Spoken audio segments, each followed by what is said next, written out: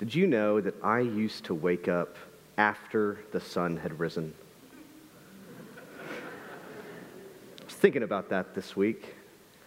I used to wake up after the sun had actually risen. I remember lazy Saturdays, like the concept of them. The farmer's market, I remember going to the farmer's market as a thing that I would just do. Like, honey, let's go pick through strawberries or something. I don't know.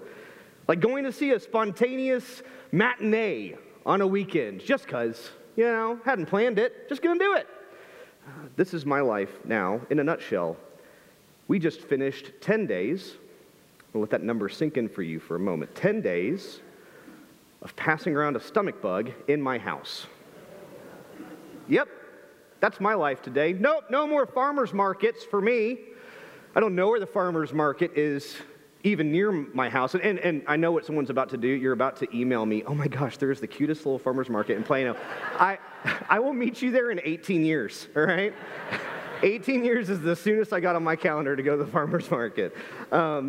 I can't sleep in past the sunrise if I try to. My body won't let me. Why? Because my two sons, my middle and youngest, my two sons have, I guess, conspired independently of one another. I don't know how that works, to wake up every morning at 5:30. They sleep in different rooms. Doesn't matter when we could put them to bed at 4:30 in the morning. They wake up at 5:30. They don't care. And so my body is now trained.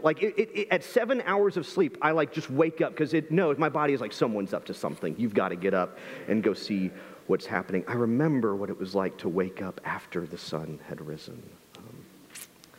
Okay, so this is the first Sunday in Advent. And if you don't know, Advent is a season in the Christian calendar, a season of preparation, of preparing for Christmas and the arrival of the Christ child. And maybe you are new to church altogether, or maybe you are new to the idea of a liturgical calendar or a Christian calendar. And so welcome into this season of 4 weeks of preparation. Actually, it's the start of a new year in the Christian calendar, Advent is. And so this is a day of new beginnings and possibilities and preparation and of waiting. And part of following a Christian calendar is there's also a sort of a calendar of scriptures that churches can choose to follow. It's called a lectionary. We do, sometimes we don't, sometimes basically based upon the preacher's desires, unfortunately. This year we're going to follow along with the calendar of Scripture. And it's interesting because in Mark chapter 13, the text that the calendar places before us today, it's a text about waking up, staying awake, being alert, being attentive and attuned to what God is doing before God is doing. And so we're going to read a text in just a moment, Mark chapter 13. You're going to go, 13? That doesn't sound like the beginning. And you're right, it's not. It's not a very Christmassy text. There's no baby Jesus or manger or Mary and Joseph or any of that stuff. This is going to be actually Jesus at the tail end of a sermon, his longest speaking time in the Gospel of Mark, and really just moments before he is betrayed and arrested. And it's going to be a text that sounds odd at first to be an Advent text. You're going to say, Scott, this feels more bah humbug than ho, ho, ho. But there's a reason the calendar places this text before us. You're going to see it on your screens, or you can follow along in your own text if you wish. Mark chapter 13, beginning in verse 24, and it says this: In those days, this is Jesus speaking, in those days, after the suffering of that time, the sun will become dark and the moon won't give its light. The stars will fall from the sky and the planets and other heavenly bodies will be shaken. Then they will see the human one coming in the clouds with great power and splendor. And then he will send the angels and gather together his chosen people from the four corners of the earth, from the end of the earth and to the end of heaven. And then Jesus goes on to say, learn this parable from the fig tree. After its branch becomes tender and it sprouts new leaves, you know that summer is near. In the same way, when you see these things happening, you know that God is near, at the door. I assure you that this generation won't pass away until all these things happen. Heaven and earth will pass away, but my words will certainly not pass away. But nobody knows when that day or hour will come, not the angels in heaven and not the Son, only the Father knows. Watch out, stay alert, You don't know when the time is coming. It is as if someone took a trip, left the household behind, and put the servants in charge, giving each one a job to do, and told the doorkeeper to stay alert. Therefore, stay alert. You don't know when the head of the household will come, whether in the evening or at midnight or when the rooster crows in the early morning or at daybreak. Don't let him show up when you weren't expecting and find you sleeping. What I say to you, I say to all, stay alert. My friends, for the Word of God in Scripture, for the Word of God among us, and for the Word of God within us, let us say, thanks be to God. So let's break this text down, because this is not an easy one to receive on the first Sunday of Advent. You're thinking, Scott, this is a weird way to start. In those days, Jesus says, in those days. In what days? He says, in those days. And then he talks about stars falling and planets shaking and darkness consuming. And you begin to think, is Jesus talking about like the end days? Like those days? Like the end times kind of days? And maybe you've heard a sermon actually on this text trying to talk about those days. I'm not sure that is necessarily what Jesus is getting at here. This text that we are looking at, if it sounds apocalyptic, that's because it actually is. There's a genre of literature in Scripture called apocalyptic Scripture. And it goes back into the Hebrew Bible passages of Daniel and Joel and Zechariah. And apocalyptic texts are prophetic, and they're kind of mystical and cosmic, and they can be really confusing for people trying to read them thousands of years after the fact. They can become a fixation point for folks who are obsessed with understanding the end times. And that's not really the reason they are written. More often, apocalyptic Scripture is a really important and helpful clue into understanding the contextual realities of the day. Because this text does not come out of nowhere. There's something that Jesus is talking about.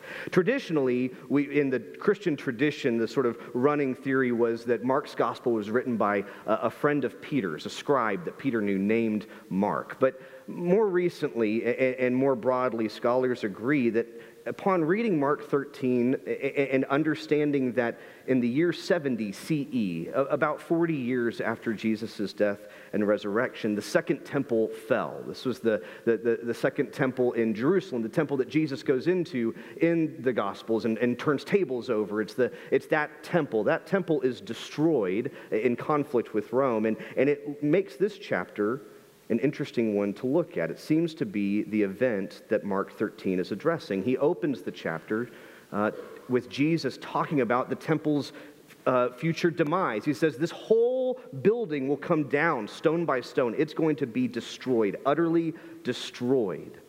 And so on the one hand, we could say, oh, this is Jesus predicting the fall of the temple.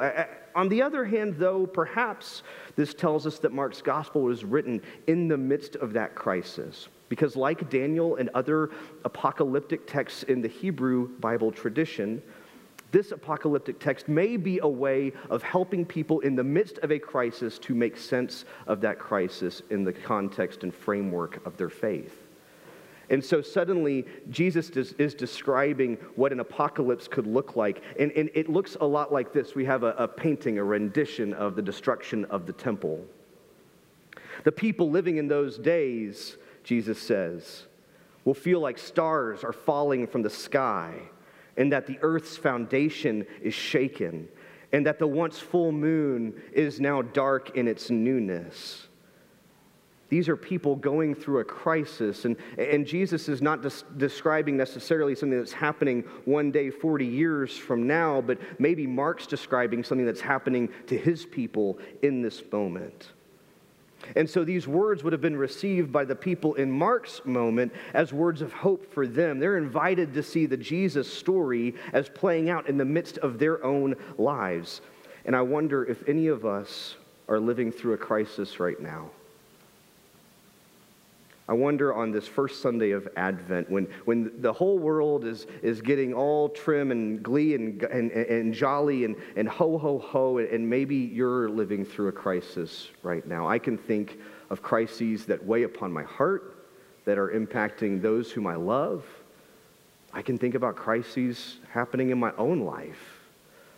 I know from the prayer requests we receive that This is a season that I know is full of celebration and also full of darkness. I wonder if you know what it's like to feel like the sky is falling, or the earth is shaking, or that world that once felt well lit, now the moon is new and everything is just pitch black dark.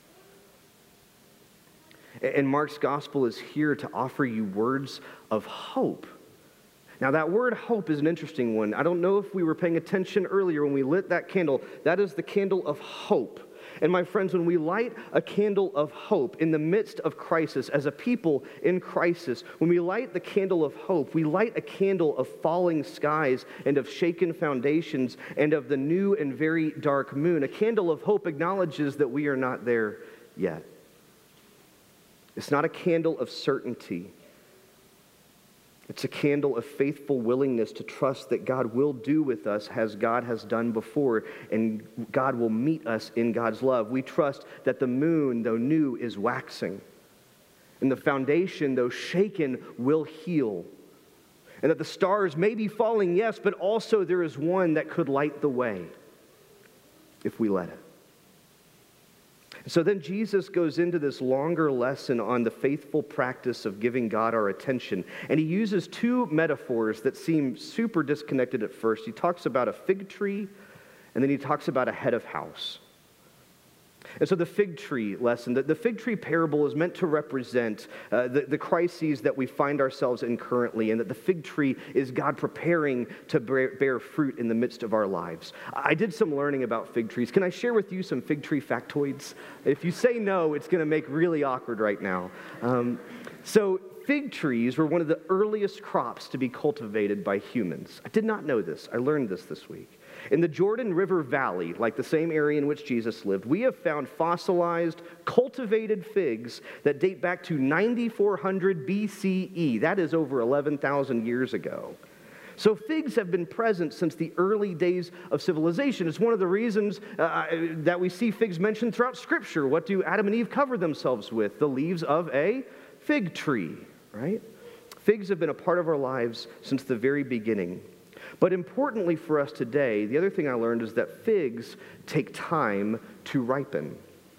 Figs take time to ripen. A really good ripe fig, first of all, the tree itself takes a few years to grow. And then once it's grown and matured, then it takes, once the fruit begins to show up on the tree, it can take months for that fruit to turn ripe. And when it's ripe, it's a beautiful thing. I think we got a picture of a ripe fig. There, if you don't know what a fig looks like, there you go. The whole time you're thinking, I don't know if I've eaten a fig before. Well, there you go. If you've eaten that, then you've eaten a fig.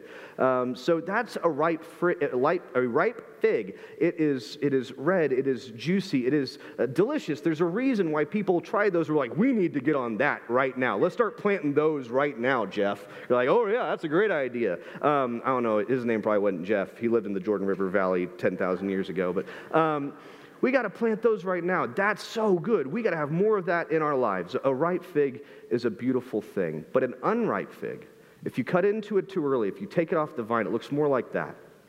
And rather than being sweet and juicy and delicious, it is hard, it is bitter, and it's really disgusting. You would think, what is this trash? I don't want this in my life. And again, here's the part that caught my eye this week. Jesus says that the moment of crisis is the moment when God is drawing nearest.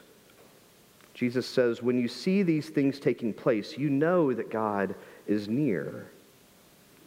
And I think about myself and my relationship with produce, for instance, right? If I want a fig, am I going to plant a fig tree? No, I'm not going to plant a fig tree.